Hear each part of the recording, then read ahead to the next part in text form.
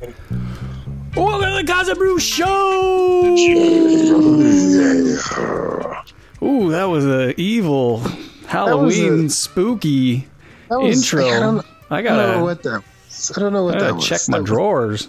That was the depths of the New York sewer system, I guess, since we're in the East Coast. Maybe the Eastern Conference preview.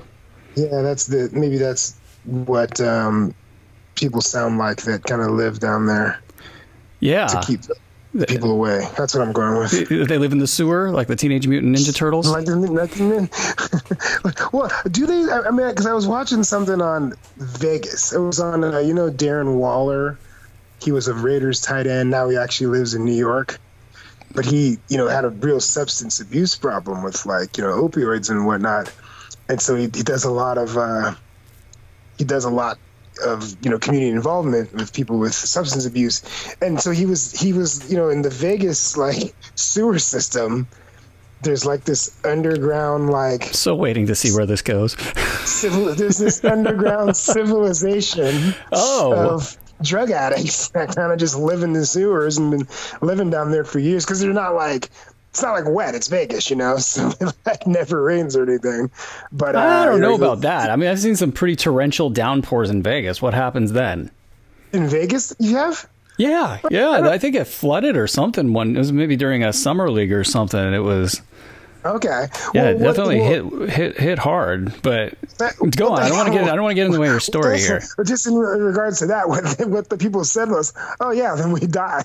That's what they said if it rains really bad.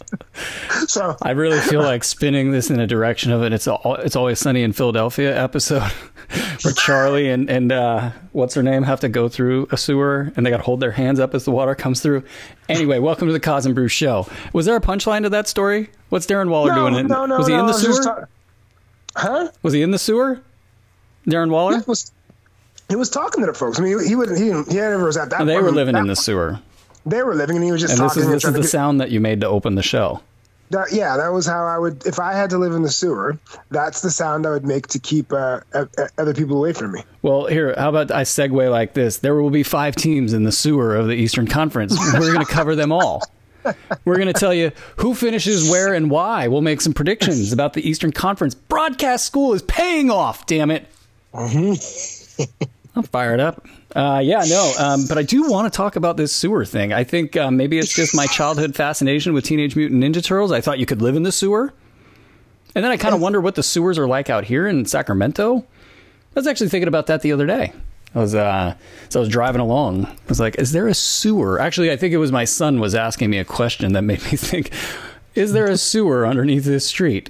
And if so, are the Teenage Mutant Ninja Turtles living down? No, I didn't get that far. But for those of you that don't know, me and Brew haven't been able to get together in person for a while. This is the problem here. I'm thinking that when we should just do this together, we might need to do a little sewer tour. Ooh, just to kind of get to the bottom of the Sacramento. There is some sewer action in Petaluma, and I can't place the story. Somebody somewhere did something with a sewer in Petaluma, and I can't place it. I cannot place it. I might by the end of this show. All right. But hang it. You keep it in the back of your mind. Hey, basketball fans, aren't you so glad? It's something funny because if you're on YouTube or whatever and you do a show and you have 5 minutes of banter at the beginning, you will get hate. You'll get somebody at your door knocking on your door. Why did you talk for 5 minutes before the show started? I hate you. The show sucks. It's terrible. Never mind, you can just mute it. Or if you're listening and it's not live, you can just skip ahead. Never mind, you could do that with this podcast. You could just hit the little forward button 5-10 times, and you'll be good. No, I kind of feel like... But why are you listening to somebody if you don't care what they have to say about sewers and Teenage Mutant Ninja Turtles and God knows what? That's what I'm saying. I think the people that listen to us, this is the kind of extra tidbit that they get when you listen to the Cos and Brew Show. No one was thinking, I'm going to get the ins and outs of sewer life. But you got it here. You got it. Okay, I'll put an end to this. Okay. But I really don't want to. Because there's a lot there, man. There's a lot there. A lot there. Did you listen to this week's Cause and Brew show? Those idiots were talking about sewers for 20 minutes. They didn't even get to their top 3. That's probably true. We covered the bottom 5 teams in the East. See you in a month. All right. So the Eastern Conference is super interesting, right? There's like all sorts of stuff going on and things. And, as I was putting together my list, I was like, man, this freaking list looks a lot like last year's list and a lot like the year before's list and a lot like the year before that. That's true. That's funny.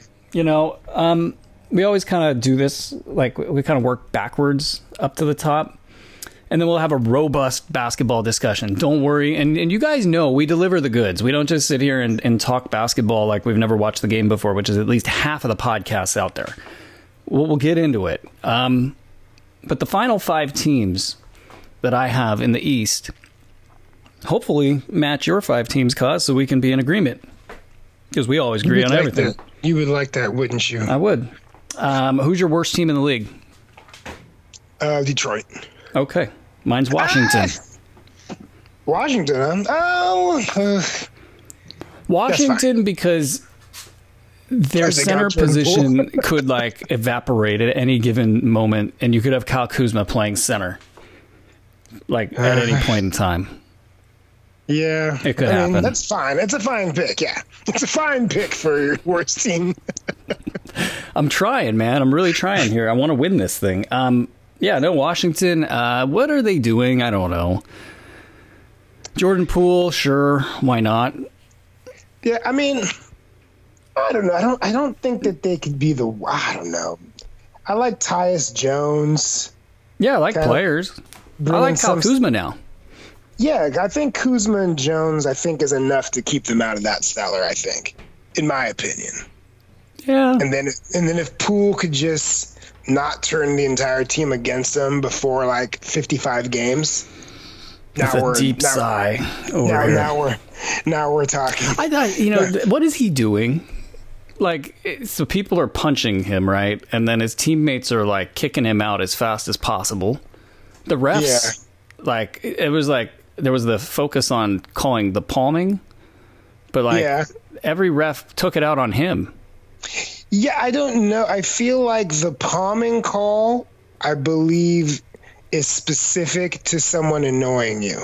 That's what I'm saying. Whether it's a player or coaches, I feel like that's a call that comes when the refs are kind of over something on your team. Because there's just it's so prevalent. Yeah, there's no justification. He got like 15 of them, I think. Right. In like 3 weeks. But think about it. Think about the relationship with the refs between him, Draymond, and Steve Kerr. Those guys never stop complaining. And look at Dre. We talk about this a million times, but like he can punch a ref and they don't care. Right. And remember, he's berating people all the time, and because he's Draymond, he gets this long leash. So I think it gets taken out.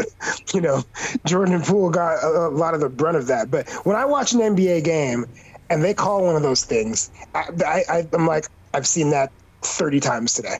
You know what I would pay a lot for? I'd pay a lot to just get like refs unfiltered. Some sort of show of some type, just like saying everything that's on their mind. Totally. Maybe one of those, sponsored by some sort of alcohol thing, and have them have a couple drinks. Like the hot wings thing. What is the hot ones where they drink? Well, they don't drink on that show, but I would think if they drink and ate wings and just talked about everybody. Right. Oh, that'd be great. Chris Paul, that guy. Let me tell you what he said after he turned the ball over for the 5th time. And then blamed it on his teammate and then blamed it on me. You don't buy the Cade Cunningham bump?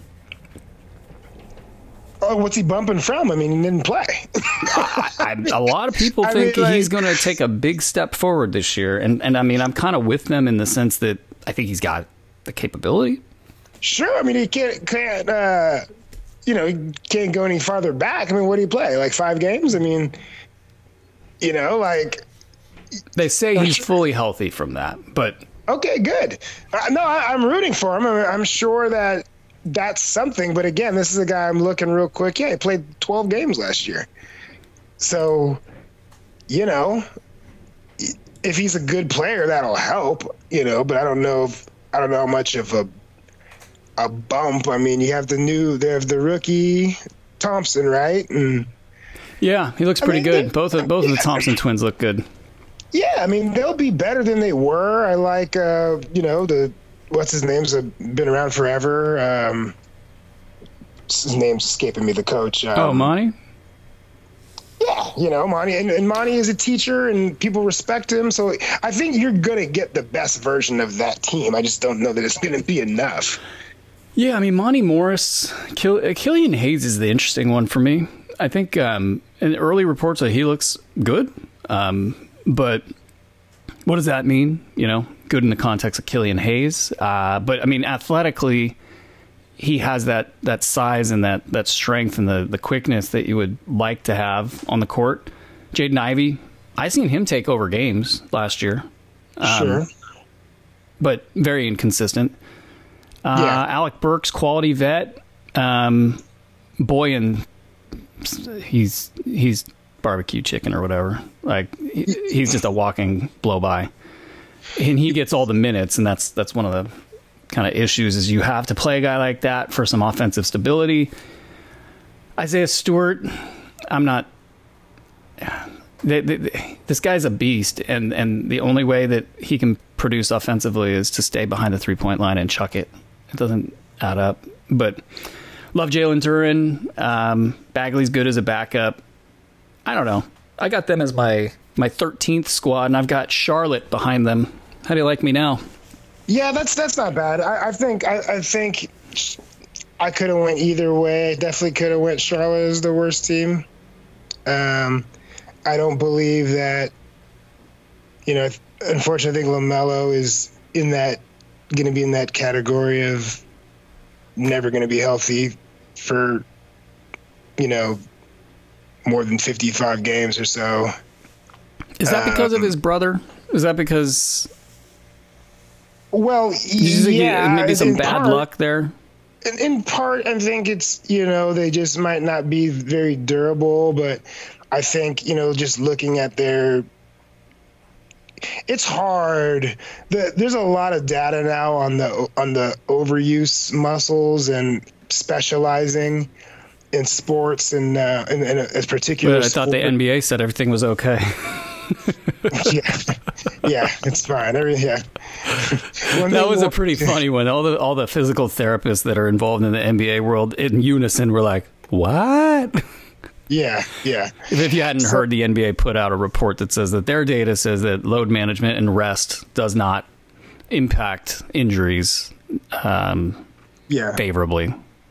So take that for what you want. My thought process is the more you put on your body, the more likely you are to break it. But what do I know? Yeah. And I like it when players play. Talk about tell that to the baseball people. They say the same thing. There's like more Tommy John injuries than there's ever been before. But your point about specialization is probably the one that's, I don't know. I think it's talked about, but it's not. I don't think the first thing that comes to people's mind with this conversation. Like if you specialize, you're working those muscles over and over and over again, whatever it is. Right. And if you aren't specializing for whatever reason, you're growing up and you're talking about LaMelo and his brother. Yes. Lonzo did everything underneath the sun that you could do in the pre-NBA circuit, you know, at a young age. So I think their body types, they're a little thin, in LaMelo's case, he's kind of gangly. I think it was bad luck, the ankle thing. And the second time he heard it, he landed on a fan. Right. So, I mean, bad luck. But it's kind of, when you see a degenerative knee situation like Lonzo, right, you got to wonder, does it run in the family? And so, and that's the thing. Some people are just not that durable. Some people are. Sometimes it's just freak. Sometimes you could come back, like whoever thought that, Livingston would be able to finish his career the way he did after that just disgusting injury that he had. That was the kind of thing we wondered if he was going to be able to walk again, let alone play basketball. So, this isn't like, you look for a while, like, Grant Hill wasn't going to be able to continue with his ankle issues. And, he was able to kind of completely reform himself as a player. And so I'm not like throwing the nail in a coffin, but right now LaMelo is a high, highly paid player. He's a max kid. And so if he's not going to be there, that's going to be stunting the growth of your organization. Well, speaking of organization, I mean, there's such a bleep show over there. That's true, too. I mean, you got a transfer of ownership from bleep show to bleep show. It kind of seems. I mean, you got them getting rid of Kai Jones, for basically tweeting a lot, tweeting sort of out of turn, kind of about players and, some sort of conflict is brewing. But then you get the Miles Bridges stuff. Yeah. Geez. It's really hard because, like, the details are so sparse. I mean, looking locally, there's practically no coverage. That's classic small market thing. And the team has already got him back in the practice floor. It was $1,000 bond he posted. I'm kind of not able to reconcile, the two. If he threw pool balls at his kids, that tells me I would think of more than $1,000 bond. But hey, what? If you threw what? The report, or not even the report. The paperwork for the courts basically said that he threw pool balls at his ex-wife, girlfriend's car. Yeah. And his kids were in it, and there was a count of child abuse in there. Yeah. So I don't know how that goes to, slap on the wrist and, $1,000 bond and you're released, unless there's just more to the story than that. But, they've got that going on in the background. And LaMelo, to kind of bring it back to the kind of more interesting basketball side, has played very loose and very stupidly, through his young career. Lots of chucking, and it's mixed with this control of the game that's kind of bordering on wizardry.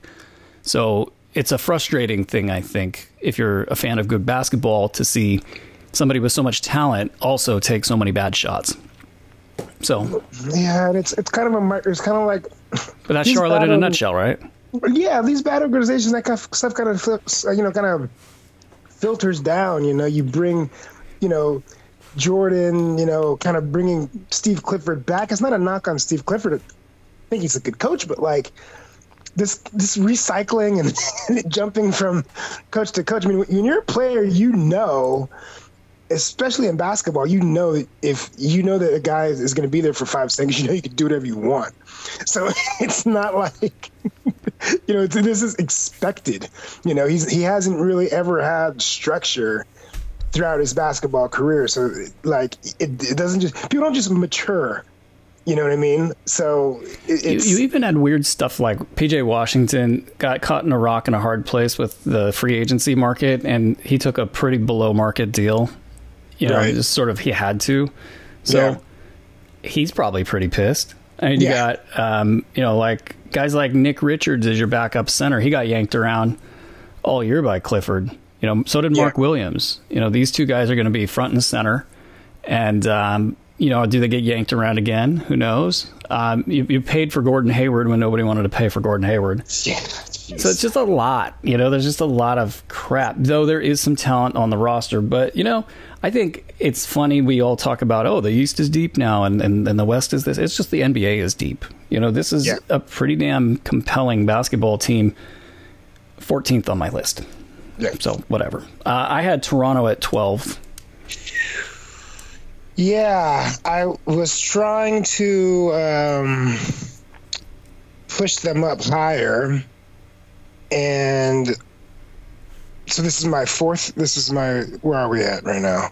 I think if you had Detroit, Chicago, or probably Detroit, Charlotte, Washington. Charlotte, Washington, so we're there. Toronto. Okay. I really have a hard time with them there, but they just seem kind of rudderless. It seems like we're talking Toronto. Yeah, like it just kind of seems like they've just been stagnant. They have some really good players that are all on the market.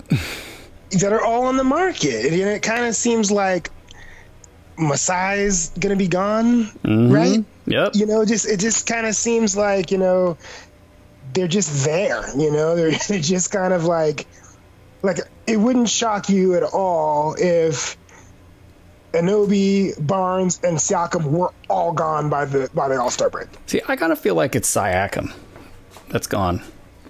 And there was, I forget the meme or whatever it was going around, that like it was a press conference early, maybe like 3 weeks ago, and people were asking him tough questions, and the look on his face was like, get me out of here. Yeah. I hate this. I hate this. And I think that, this is a guy who's taken up a ton of usage, a ton of ball handling, and sort of tried to take the number one role early and often. And they all fought over that number one role all kind of the last two years or so. And I don't think he frankly deserved it. Like, I don't think he was consistent enough. I think he took too many bad dribbles. But he wasn't the only one. But he might have been the worst offender. Yeah, and I just think, they had a lot. I mean, obviously the well-documented, relationship with Nurse, who's not there anymore. But it just seems like, they got a Look, they got a championship. The Masai, Nick Nurse, Kawhi shoot for the fence thing. It worked. They tried to hold it together. They thought Siakam was going to be better than he is. But I think that as an organization, I think that they're just kind of just in the weeds here. And they're kind of like just letting things happen to them. Oh, someone's available. Okay, maybe we'll try to get him. Oh, should we we want to trade Siakam, but we'll just kind of see. Maybe they're just kind of there. Again, if Siakam, I think it'd be hard to get rid of Scotty Barnes, but definitely Anunoby and Siakam, I wouldn't be shocked if both of them are gone and Masai's gone at the end of the year. It was as if too many of their players required a kamikaze approach to offense, where like they can't beat their guy enough to also read and react, as the beating occurs. Right. And so everybody's just going to take turns, kind of a flow, and it's not very optimized. But yeah, no, I'm right with you. I have Toronto at 12, and then I got Orlando above Toronto at 11. I was kind of tempted to try to move them up a little bit. Yeah, I have them up. I have them up a little. I had Chicago ahead of them, and I'm very tempted to put Orlando ahead of Chicago. So that's what I did. I have Chicago next, and then Orlando. I think I'd like to flip that. I won't, but I would like to flip that. I like Orlando. I think I like what they're doing. I just don't think it's going to be enough. Like, I love Banchero and Wagner. I really didn't think was going to be as good as he is, and I'm. He's taking a leap, man. Yeah, so I'm there. I'm on it. They're so it's so funny how both Wagners. Yeah, I don't think either are going to be as good as they are. But heck, the third Wagner. No, he's not on the team. It's like it's weird how I could feel so good about a team that's bad and then so bad about another team that's bad. If you were to look at Charlotte and Orlando, two bad teams, but one actually looks like they're moving toward next year being in the playoffs, and they got a lot of assets and they seem to be having a good time playing, and there's just a lot of things to like about Orlando. But I just think they're still a little too young to really move into that upper echelon. It's good that they got kind of no real offensive usage out of their centers, because Paolo's going to take a ton of shots, and Wagner deserves the ball in his hands. It feels like that piece of what they have going on is good. Fultz, I think, is actually going to have a really good year. I think he's just going to continue his upward trend. Right. And then you start, you actually wish he would do more with the ball. and a guy like Cole Anthony comes into focus, you go, all right, maybe there is space for Cole Anthony to chuck a little bit on a squad like this. But then the Anthony Black draft pick, I don't know. That's where I get a little fuzzy with these guys, thinking, I'm not a big fan of Orlando kind of historically what they've done with their transactions, but that takes too much away from what the good that I see in Orlando, with the fact that I think the team is kind of constructed well. I mean, it's not good enough to get into the playoffs easily. Right. But Paolo's obviously a great player. Wagner is probably an all-star in this league, and a multiple-time all-star. And that's really what I look for, like projecting forward with Banchero. Like, do you think this is a number one guy?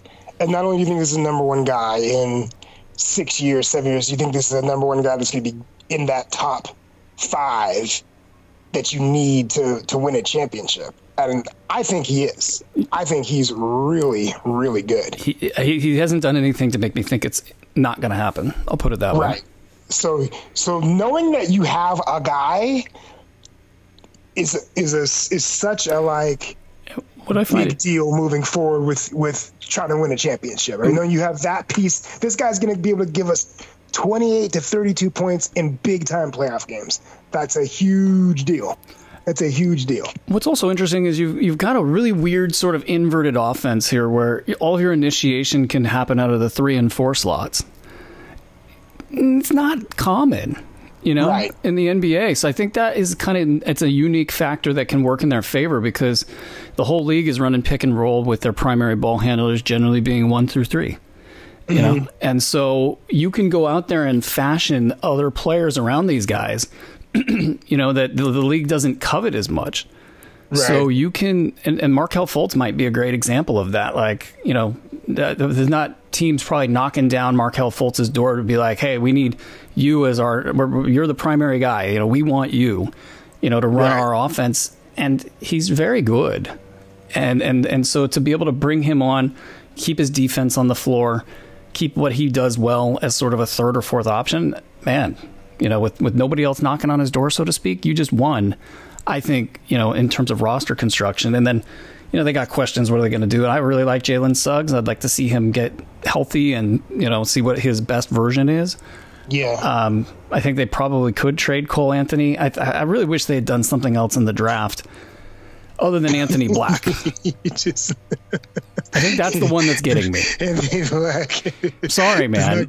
Risky. I don't think it's going to work for him. And maybe he can find some niche in the NBA, but if you can't get around people and you're kind of you're a system player at that point.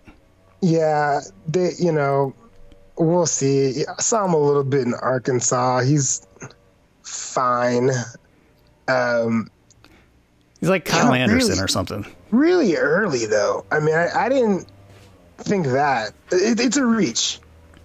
It's a reach. You're looking at his body, but he's not like athletic. He's looks like he would be. But on his way to the hoop, he's not getting any of that athleticism. Right. Like he never jumped out at me. I've watched Arkansas because my father-in-law is a huge Arkansas fan. I watched them, I don't know, 6 times maybe last year for big chunks of the game, and he never jumped out as me as a. I was a little surprised when he entered the draft. I was surprised. It makes me wonder if they know they're dealing Cole Anthony, and they're like, we got to have a backup for Markelle because health history and whatnot. I don't know. Yeah, I don't know. So so you had Orlando and Chicago right next door to each other. Chicago to me just seems like an obvious fade. They're running it back. It feels like they're going to trade DeMar at some point. Who knows how long Zach LaVine stays upright. Vucevic is exploitable. Pat Williams is going to, probably take a step forward. I like Kobe White. There's just... the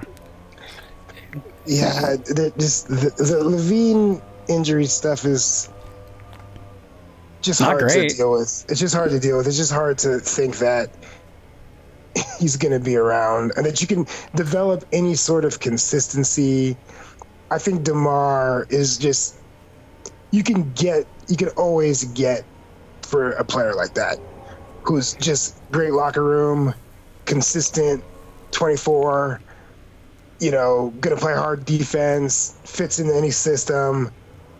If you're not winning, I mean, he's got to go. Like, this is where Miami, toward the trade deadline is like, we failed on everything. DeMar DeRozan's out there. Like, you can't, there's no another logic player lacking true range. Huh? Another player lacking true range. I mean, it's the Miami way. Yeah, but it's fine. I'm okay. They'll make it work. I'm okay. Yeah, we'll talk. I don't want it to go in a different discussion, but yeah, I just don't see that this is remotely. They're kind of like Toronto. I just don't see that these people are going to be here. and what are they doing? I mean, that's been my question for them for the last couple of years. I think it's interesting that Zach LaVine's probably going to have like an old man game as soon as this year. A guy known for the most vicious dunks, is basically going to be a jump shooting old man game guy pretty soon here. And that's what happens when your knee gets hurt. Yeah. Okay, so Chicago, I got him at 10. You got him at 11. Orlando, you got him in the play-in. That's nice. So I have Indy at 9. I'm going to guess you do too. Yeah, I just don't think I could count. If I have Indy at 9, who am I missing?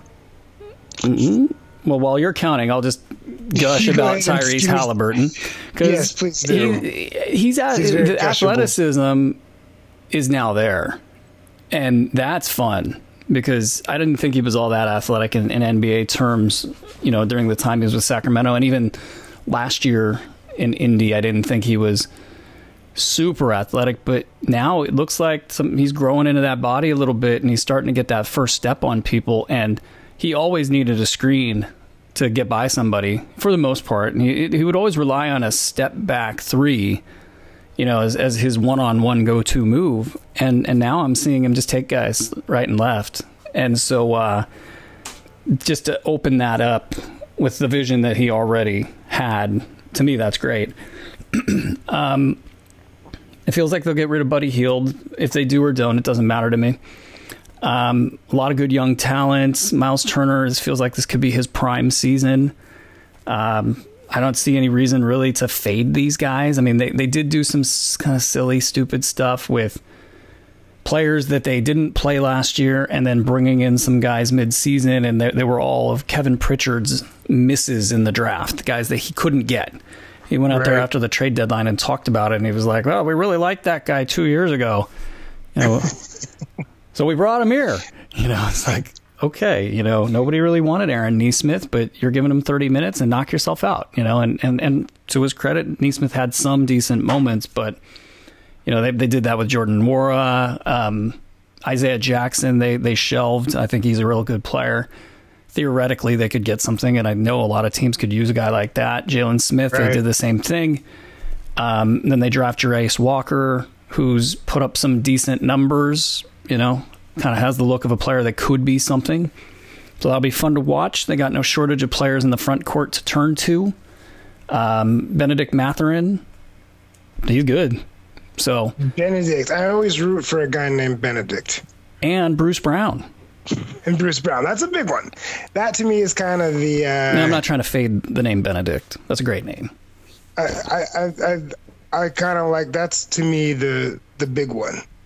That's the big one. You get a tough, really good scorer that I think that him and Halliburton are really going to be able to do some damage. They're going to be tough end game, which is very difficult for young teams and teams that haven't been around the block a little bit. But you have like two kind of like hardcore dudes that know how to like get things done at the end of games. So that I think is going to get them way more wins. I really wanted to put them higher, but yeah, I could have put them higher. That's for sure. Because I think the teams underneath. Well, I've got a team in the top 4 that is going to surprise maybe people. I don't know, but the top 3 are the top 3. That next group of 4 through 8. Or 5 through 8, there's ways they can slide. Yeah. And so I could have Indy go, pick off like one or two of them. Yeah. And get maybe as high as 7, to get a little bit better positioning within the play-in structure. Well, I had to keep it moving here. I had Brooklyn at 8. Okay. I got them a lot higher than that, but. Well, I wanted to put him higher. And I'll say this, Ben Simmons looks as good as Ben Simmons will ever look. How do you like that? That's good. He has a great first step right now. He looks as athletic as he's looked probably ever. Right. He still has issues. Lots of them. He's part of the reason I have them real high, and I'll get to that. Well, they like him, and so does Mikal Bridges. They can and that's fine. I think that when you trot out, because I think he understands the game. He understands that he needs to reshape himself, and playing hard and playing good defense. You're going to trot out a lineup with him, Bridges, Cam Johnson. That's a lot of arms, and that's a lot of length, and that's a lot of athleticism that can defensively really disrupt things. It's a great regular season squad, that's for sure. That's all I'm doing right now. I'm just that's noted. So that's what. So I have them way higher. I have at 8. I got Atlanta. No, divergence. Divergence. I love it. Atlanta at 8. I think that Quinn Snyder can rescue this thing and get everything back on board. I don't know that the damage. I don't know the relationship between the players and the management and front office and ownership. I feel everybody's been on the trading block. Everybody's been disrespected. And so I think this will be Quinn Snyder's greatest hit. If he can get them all to be just play for each other, then they jump way up there. So guess where I got him? You're going to laugh. I got him at 4. Okay, so that's the team, huh? Okay. Yeah, that's the and me, I've been kind of anti, I mean, not anti, but Trae Young, I think it was pretty clear that he was getting humbled this last year. It was pretty clear he was a problem this last year. So as much as we had to eat our words for fading him early in his career, it wasn't all a loss. He came back to earth when he came back to, Yeah, I mean, there's just a lot there. DeJounte Murray is clearly the franchise player, the guy that they prefer in the front office. And I think Quinn came in and, it was great that he got that little half season, or quarter season to really, get his hands on things and try to make things work. Playoffs wise, I don't know if I would say it was either good or bad per se for them. I think they left some money on the table in some regards with the way they played, even though they were ultimately not going to win or advance much. But I want you to, if you can, and I know it's probably not possible, but go check out their preseason game against the New Orleans Pelicans. Yeah. They were all business. And this is preseason. And look, I've watched enough preseason games to know that most of them are all BS. But there was something about this that, you got a lot of players like a guy like Bogdan Bogdanović. This is kind of his last, not like peak season, but this is his last good season. I think he knows it. Like his knee, he's done everything he can to kind of lighten his body, and he knows that it ain't getting any better from here. Yeah. And, they had these plays they were making that typically, especially in a preseason atmosphere, especially if the team is young and immature, these plays that they're kind of beating up on New Orleans, a team that's not mature, a team that's not ready kind of to try to take a step forward, they might be celebrating. They might be getting some ego involved, talking trash. None of it. Yeah. None of it. They just sat there and they just kind of we need to do this. And so the chemistry looked good. That's a good sign for a team that's got guys that have been around a little bit. They're still young, but they've been around enough to be at the point where they want to BS in preseason.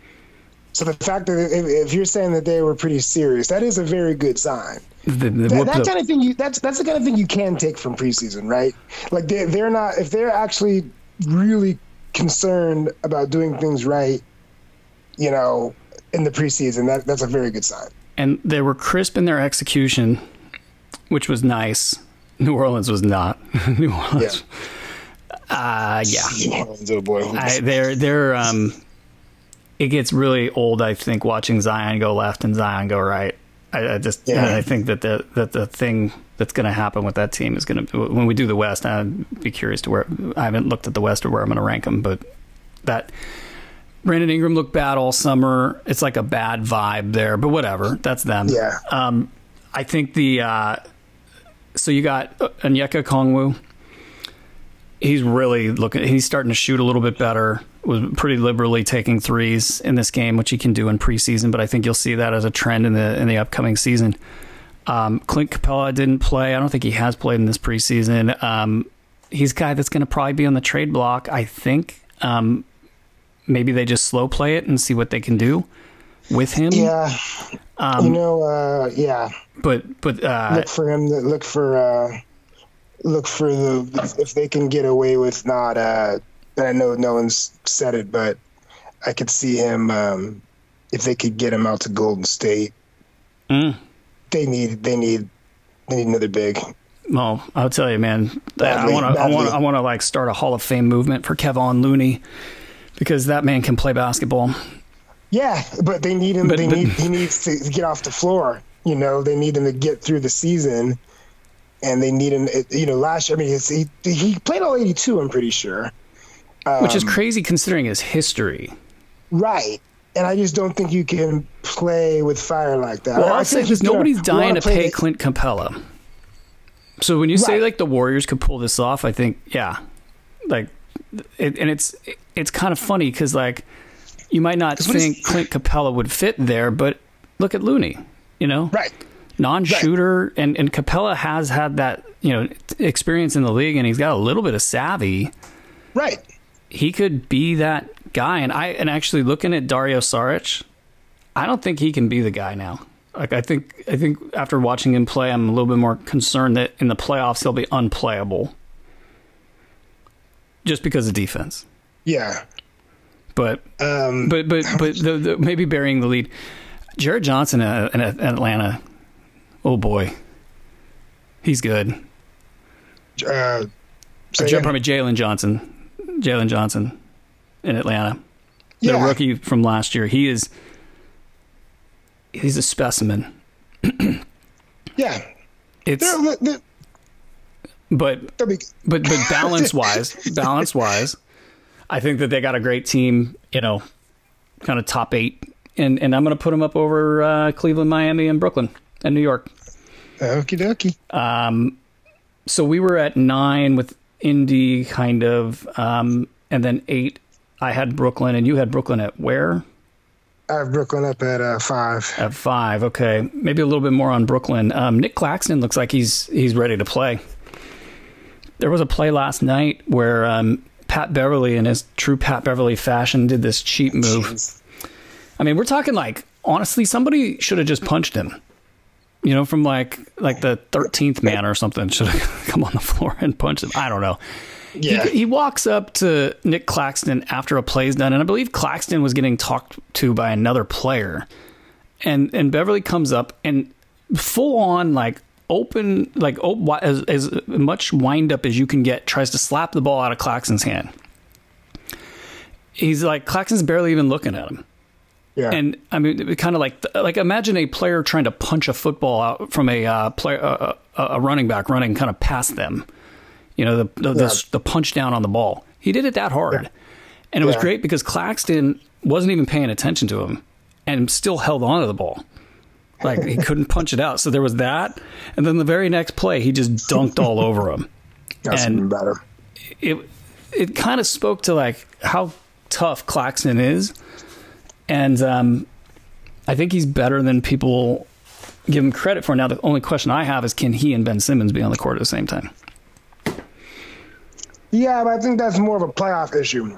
Like, I would definitely fade him no matter where they finish. I'm fading them in the playoffs just because they don't have enough guys who want to shoot. I mean, Lonnie Walker, maybe he keeps it going. Maybe he comes off the bench and is that, really into that instant offense. But really, I expect Ben Simmons to become Ben Simmons. So, wait. You need me to give you a break here so you can finish whatever you're eating? I'm sorry. I'm sorry. We'll have to edit that out. But, oh no, that's staying in. That's staying in. I mean, what are you eating? You're gonna be it's the Mike and Ike's. I have a pack of Mike and Ike's right next to, but that currently was a Lemonhead. I'm glad I was in the ballpark. You were. What you were eating. That's good. That's good. Close. My skills are there right now.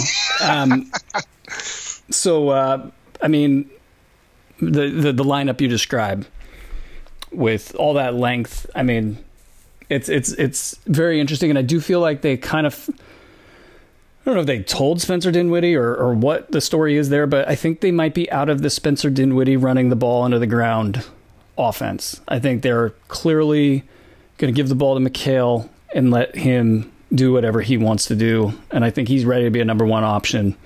I think he's going to get his shots kind of how he wants and where he wants. Some depth issues with this squad. I wouldn't want to get into that bench too much. I mean, you're looking at like Cam Thomas, late career Royce O'Neal, Dorian Finney-Smith after losing all of his confidence, Trendon Watford. I mean, there's a lot of questionable stuff. I like Dennis Smith Jr. I don't know if he plays too much early on, but yeah, I like the concept of all those arms and legs. I'll just put it that way. And we'll see. I mean, we'll see. There's some mix and match that could go. If Ben Simmons, if they could run some stuff through him at that free throw line, and he doesn't want to shoot, so if he want to initiate offense that way, maybe they could find some time for those. He's feisty though. I'm not going to stand here and say that Ben Simmons was ever there in the first place. I'm not going to say he's back. I don't know if he was ever there, but at least I think what you're going to see out of him is that he's kind of in an F-it mode, and he's got everything to prove in the world right now, and I think he wants to prove it, which we'll see if it's too little, too late. If the way that he's approached his career catches up with him, and it's not enough, to get him over the hump, so to speak. But it is noteworthy that Mikal Bridges is super supportive of Ben Simmons. And players always are. I mean, they a little bit players don't get into what us in the media get into as far as players doing this and their effort and this, because they don't need to. If a guy's not on their team, they don't really care about him. They don't really care. They don't listen to all the stuff about him. All they know is when they walk through the door, what they give him at that point. I mean, I would just send you back to that first couple of days of Harden and Embiid together. If you listen to Embiid talk about him and those first few days, but they actually didn't like each other. My opinion. What, for the first couple of weeks they did. I see. What I'm saying is, I think the Mikal Bridges, Ben Simmons love, if you will, it's not at that level, but I think there's more inclination to support him than maybe should be deserved. I'll put it that way. I wouldn't, if I was Mikal Bridges, kind of, unless I knew this was the only thing I had available to me. It's okay, I got to make it work. Well, he does. I mean, they're not going to, they need Ben Simmons. Regardless of what you think of him, they need him. So what's he going to do? He's got to support him. For him to be the best version, for them to get as far as they possibly can get, and as high a ranking, they need Ben Simmons to be a good version of Ben Simmons. If I was a GM and Mikal Bridges came to me and said, "This guy's BS. Let's get him out of here," I'd listen.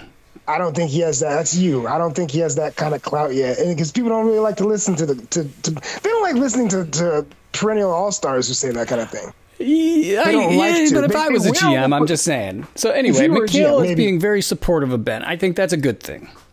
Oh, of course it's good. I think it's a good thing. Yeah. We'll see. I think it's an extraordinary development of the utmost importance, and nothing else can possibly meet. No. All right, Miami. I got them next. I got them at 7. I think it just sucks to be Miami and lose out on Dame Lillard. I have New York at 7. I have Miami at 6. Yeah, I wouldn't fight you over it. Miami, yeah, they're. I don't really know what. I think that. Can I get a picture of Kyle Lowry? Because if he's not 30 pounds overweight, maybe that would make a difference.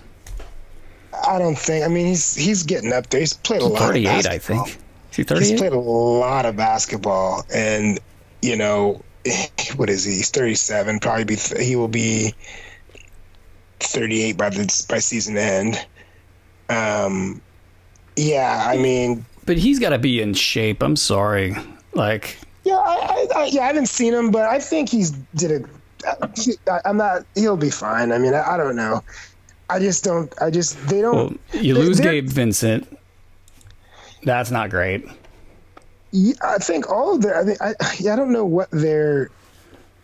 They bring in Josh Richardson, so that's probably. I don't want to say that that's a wash, because I mean Gabe Vincent is really good. And the fact that his knee held up so he could be that good in the playoffs was a small minor miracle. Tyler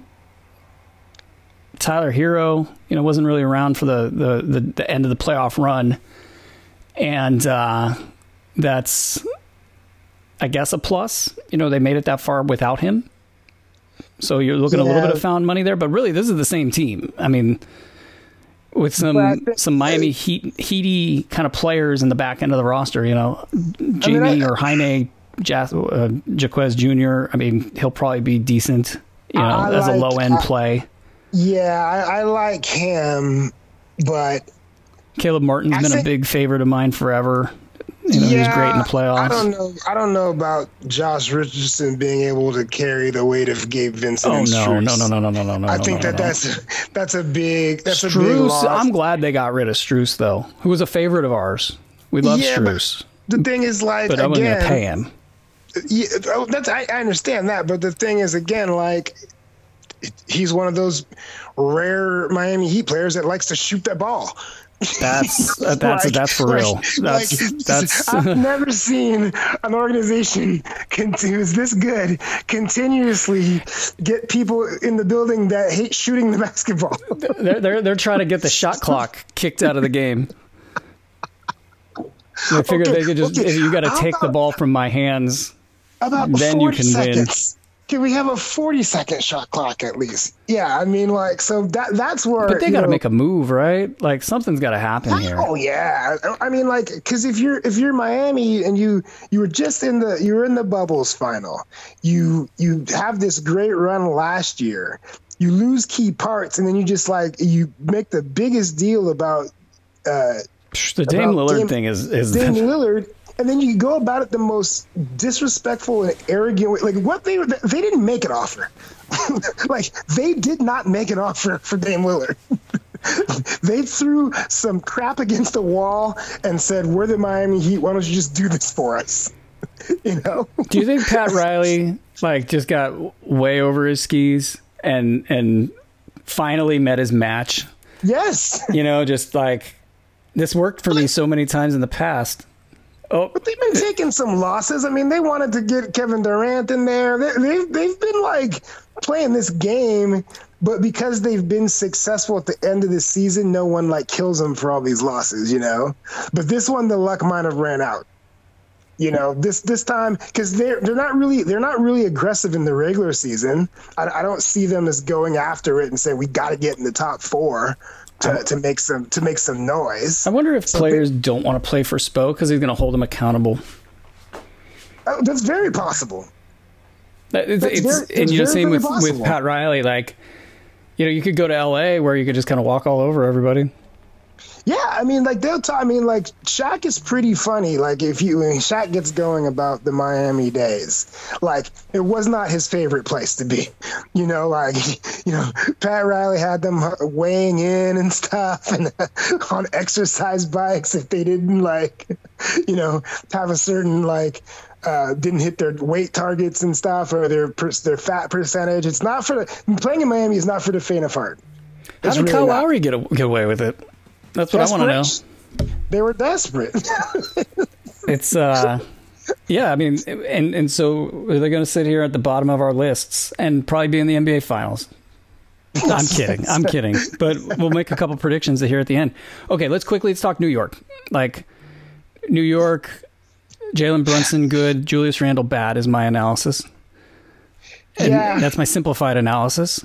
I think they've done everything they could with. And it was crazy. They got RJ Barrett, who's basically Julius Randle with a little bit better shot selection. But they got all these. I like the Knicks. I actually had them. I wrote them in at 5. Wait, no, I have them at 5, and you got them at 7. They're at 7. They're fine. I think they're a very Tom Thibodeau kind of mixy team, and Josh Hart. I Hart. I love Hart. I like DiVincenzo. I like Quigley. Or was it Quigley? I don't know how do you say it. No, it's Quigley now, forever. So, I like their dudes and Hartenstein. I like their guys. I just think that things are just a little. Tibbs is Tibbs, man. But the Randall thing's really, you just can't have a guy getting paid that much who just doesn't bring it every night and who pouts. You just can't have it. You can't have him taking those shots anyway. Who's authorizing that? Not Tibbs. well, no, but that's been Tibbs' thing his whole career. It's you watch Derrick Rose and Carlos Boozer doing that crap. And they're much better at it. Rose was an MVP, and Boozer at least had a bunch of moves. You did. This was late career.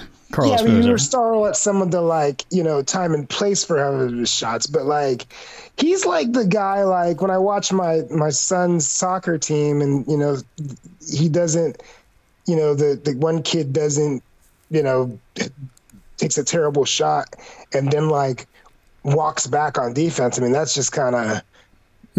Yeah, Randall's a little old for that. It's really bad basketball, and surprised they let it go for so long. Yeah. But it's we saw against Cleveland, they were the tougher team, and I have Cleveland at 6, and I have real kind of concerns about Donovan Mitchell. It just feels like his name is popped up too much in non-Cleveland trade scenarios, he wanted to be in New York and kind of this, that, and the other. And it's probably a lot of media BS, but you got this two-headed point guard, or not point guard, but, Darius Garland and Donovan Mitchell, and it's a little redundant. And I think Jared Allen's not going to be good this year. See, you're really down on Jared Allen. I have them way up. I have them way up at 3. Ooh. I just think that they're just like a today's NBA regular season wet dream. And I can see that they're going to get bounced in the first round again. But that's maybe the most secure bet that I can give. If you told me they were going to start featuring Evan Mobley, I would be way more in on this. I don't think that, because they're not. The thing with Donovan Mitchell and Darius Garland is they're two-headed scoring point guards. Neither of them know how to run an offense. And so a guy like Evan Mobley can't eat the way he needs to with those two guys.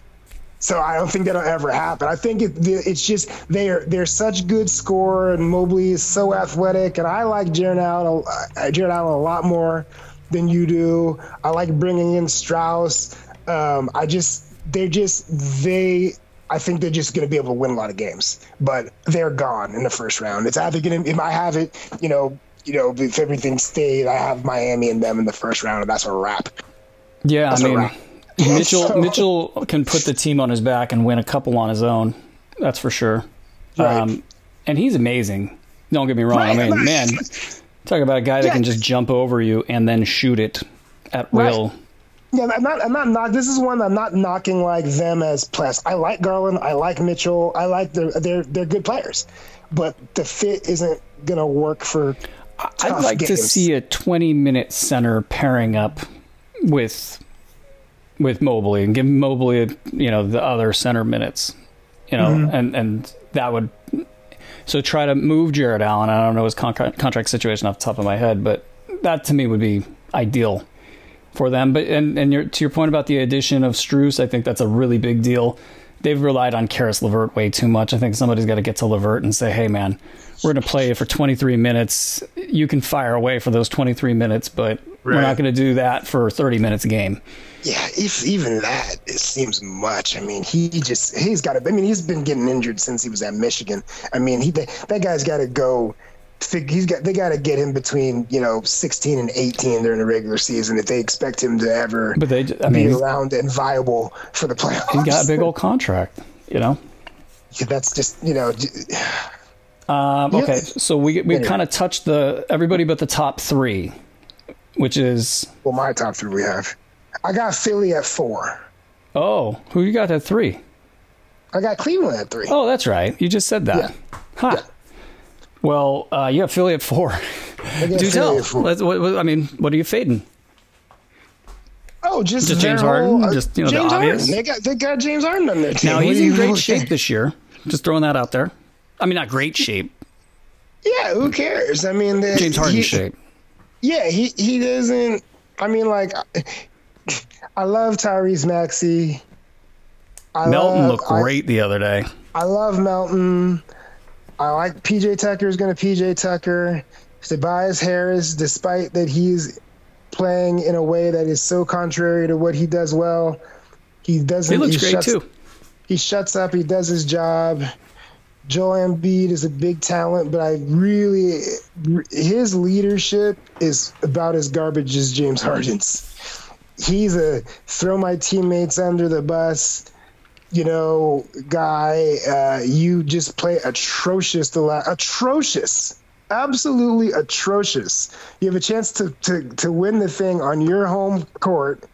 You play atrocious in 2 games, and you want to talk about other people. He is not a leader. He is not a leader. And when the next guy in line is a terrible leader, is worse than him as a leader, you're not going to do anything. If they get up to 3, that's fine. I could see that. But they're not. They need to get Boston. If they're going to make the finals, they need Boston. Because Kristaps, this version of Kristaps especially, he looks very thin and very in shape. But that doesn't work against Joel Embiid. They need to get Boston and pray for the best. Yeah. Because they would have a substantial, and I don't think Al Horford can cover him anymore. Joel? Yeah. No. Yeah. I mean, yeah, but if Joel's going to, you never know. Joel might just decide to, if he decides he's going to be shooting. If Joel implodes, they don't win anything. If Joel implodes, they don't win anything. The game's over. But if he plays reasonably well, Al Horford can't cover him, and Porzingis will deal with all sorts of issues, and then you'll basically be. And look, I like Boston. Let's okay. I got Philly 3rd, and I think we all know what Philly is, And my big question with Philly, to kind of put a pin in it, is can they get rid of Harden, and then what do they look like with whatever they get back, and can that then. Maybe they can bring back a leadership piece that can get through to Joel Embiid, and maybe with a new coach, maybe. Yeah, maybe. That would be Daryl. Shoot me a DM. I got some ideas for you. Yeah, that would be the only hope, because you have you have Tobias Harris and Tucker are fine as far as being veterans and leadership. And Maxey, they're all. But the problem's at the top. The problem's at the top. That's always the problem. When the problem's at the top, that's always the problem. Yeah, I mean Melton. Yeah, they're all gamers. I like that. I like all these guys, but yeah. And theoretically, Nick Nurse, at least it's a new flavor of ice cream. You can possibly, you got a weird chance in hell. I don't know. How's that gonna work out? How is the Nick Nurse? How's that? I mean, I think Nick Nurse. I think he's a little overrated, but I just don't know. I think there's been some stuff I've seen. I'm like, yeah, I don't think you're getting the best out of your guys, man.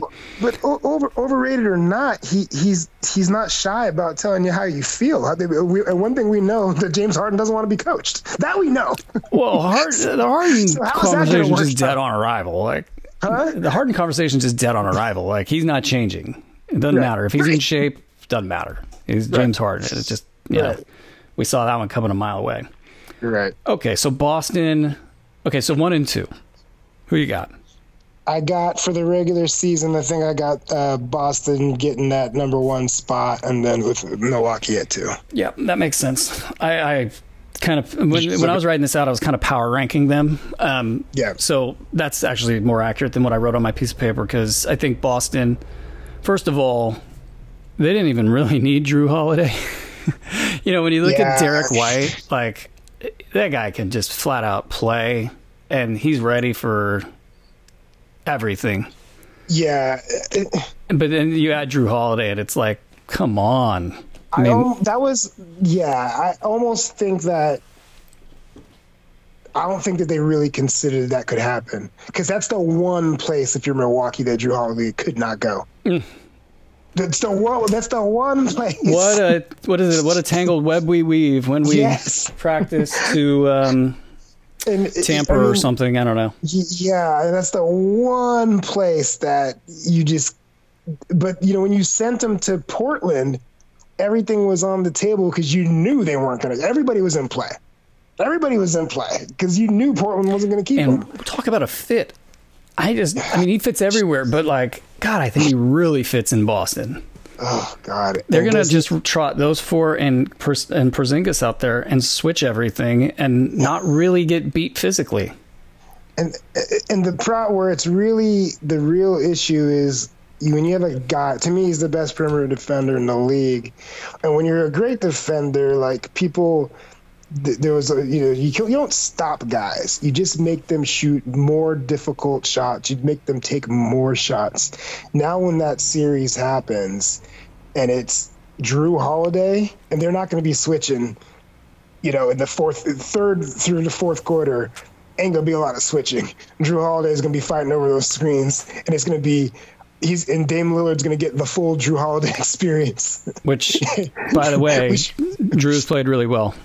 Yeah, against Damian Lillard. Yeah. So to me, this was like, now you're back to having one-on-one. You get to double, Giannis as you please, and this was the piece to me.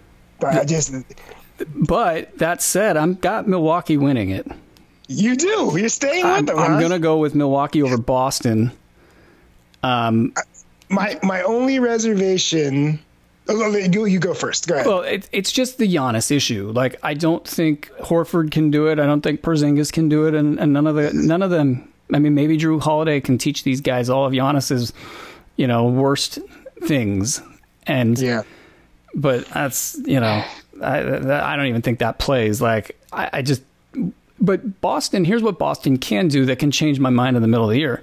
In the buyout market, start to target players that can get in Giannis's way, right? Whoever they may be. I mean, it's going to be a shorter list, but I mean, heck, like what's his name out of Phoenix? That I don't even think he's there anymore.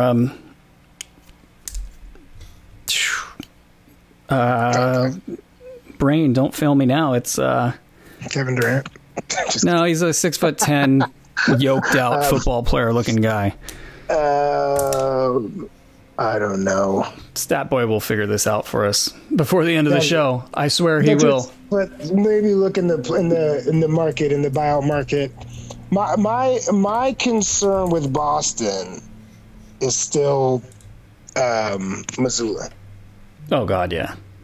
that's why. Ish Wainwright. My brain can now rest. Ish Wainwright. You're looking for just players that can physically get in the way. Yeah. Yeah, my problem, what concerns me about Boston in that series is, how they respond to adversity.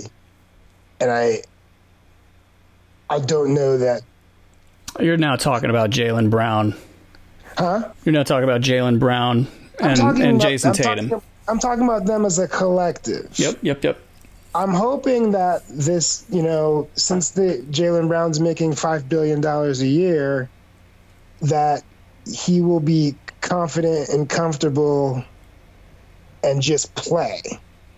And that's the reason I have them just barely getting by. Well, this is where Derek White becomes huge, because I think Derek White can put it on the floor and do it in a different way than those two guys. Now, he's not going to be like the best possible solution. They need somebody who can get the ball into the paint, not named Tatum, not named Brown, because when those guys get into the paint, they're just not that effective with it. Like, yeah, they score. It's at a high-ish level. But in the playoffs, I don't think anybody's afraid of those guys sort of dribble driving and, that they're going to pick you apart the minute they get an edge. Right. I think you're happy with them taking whatever those forays to the hoop are, because it just doesn't result in a lot of secondary advantage. So you live with it. Yeah. I'm also a little concerned with the depth of Milwaukee, though. Oh, God, yeah. Well, both teams. Both teams, really, but I think that they're top-headed enough that the rest of the East doesn't have a chance. But the Middleton knee, and then behind him, I don't think Crowder has anything left in the tank. Then you're talking about Cam Payne, who's about as consistent as, something that's very inconsistent. Very inconsistent. So you're really looking at just Pat Cottington and Portis, Malik Beasley's going to get a chance to take some shots. Yeah, that's fine. I like Beasley. I like Beasley. For what it's worth, I'm assessing Milwaukee without Chris Middleton being good. Okay. Brooke Lopez and Bobby Portis are a huge piece of that being okay. Right. They are just going to do what they do. There's no question about that. Pat Connaughton, he's been around. They're going to do what they do. Yeah. They can't sustain injuries. And I do believe Malik Beasley and Cam Payne provide you two players that are cushioned against the really bad scenario of what if our depth becomes just like a massive gushing wound. Right. Both these teams have that what if hanging over their head. Because if it happens to Boston, if it happens to Kristaps, you're looking at Luke Cornett and Neemias Queta. And I actually like Queta, but he ain't ready for that. Well, is there... And Luke Cornett, mind you, is going to go to the Hall of Fame, but it's going to be because he developed the jump from the key three-point shot defense. Now, I'm wondering, is there another... How many Antetokounmpos are on this roster? Is there any more Antetokounmpos that can take roster spots and never contribute, or are we? You're referring to Costa and Costa, and I don't know. Yes, where's Costa? Do we know where Costa is? There might be some complaints of nepotism. Now there's not another Antetokounmpo, right? Not that we're aware of, and I'm pretty sure the world has looked. So best case scenario, there possibly will be one more Antetokounmpo on this roster that can't really play. But they're also going to be in the buyout market. That's the NBA's second free agency, or whatever you want to call it. It's an absurd thing, by the way. I really would like to see the league do something about that. I don't know what the answer is, but good teams loading up on great players. It's definitely a cheat code against, now you're getting some guy that's, got, $80 million in the bank. You get to pay him $1.5 million. Yeah. And the guy wants a championship. you know, like. And you know what? I'll say this though. I do it in fantasy leagues. It's like I'll take whatever I got to do right now. I'll just do it right now because I know I'll figure it out later. Right. And that's what they're figuring is like, yep, buyout market. We'll get somebody. Jeff Green, he'll be there. We'll trade a first round pick to get him. Yeah, we're gonna have to do a buyout show. Oh boy, we're gonna have to do a show like right before the deadline on buying out. Just like people. All decked out. We'll rent the most expensive studio known to man. What about gosh, he doesn't really fit. Man, what if Russell Westbrook makes his way over there at some point? Well, I mean, this is the question. If you're talking James Harden to the Clippers, because that's not going to work with those two together. I think it's not going to work. Would describe any scenario involving these two players. But yeah, no, I mean, you got to figure something out. At least with Russell Westbrook, he'll play hard and like. He won't have disdain for a teammate that just because they're not comfortable. If a player cuts and Russell Westbrook, they kind of get in his way, he's not going to like hate them. The idea that you can make a good basketball play and just because it's something that James Harden doesn't want you to do means that you're a terrible person. Like, we're so mean to James Harden. I'd rather play with Russell Westbrook any day of the week. But yeah, I wouldn't rule him out. I wouldn't rule him out to hit a game-winning shot in Game 7 of the NBA Finals. I would not rule him out for practically anything, but I would not also... I would bet a significant amount of money that he will do the dumbest thing you've ever seen. You know who else who we should look at down the road? Because you kind of hinted on it. I don't think this team, they're going to have to do some stuff. Look for CJ McCollum to be floating around. Yeah, because that New Orleans thing's a mess, and he's not the issue, but like something's got to happen there. Something's got to happen, and I don't know that he's going to want. I think he'll be open to it because he's a super smart guy. I think he would like to win, and there's just a level of. Can you imagine a reunion in Milwaukee? That would be crazy. Yeah. But I don't know what assets they have in Milwaukee. It feels like they might have very little. I mean, to get Dame. To get CJ. But, but he's just a player that not necessarily player of interest. For a lot of these, the couple of 5 teams that are thinking they could be a championship team, because that New Orleans thing's a nightmare. Well, we're going to cover that. It looks like Friday we are scheduled to do another show on the West, and that will put us up to date. That means that we'll have all of our predictions sort of out there. You guys will have gotten the best team previews the land has ever seen, at least according to us. Yes, and that's all that matters. Yeah. So looks like stay in your own echo chamber and tell yourself how great you are. Hey, that's the American way, right? It's the American way. America, F yeah. All right, so that's going to put us at the end of the show here. We don't care about social media. We don't want you to follow us. No. That's I'm so sick of pimping Twitter and Facebook at the end of this show because they're cesspools that are destructive of humanity.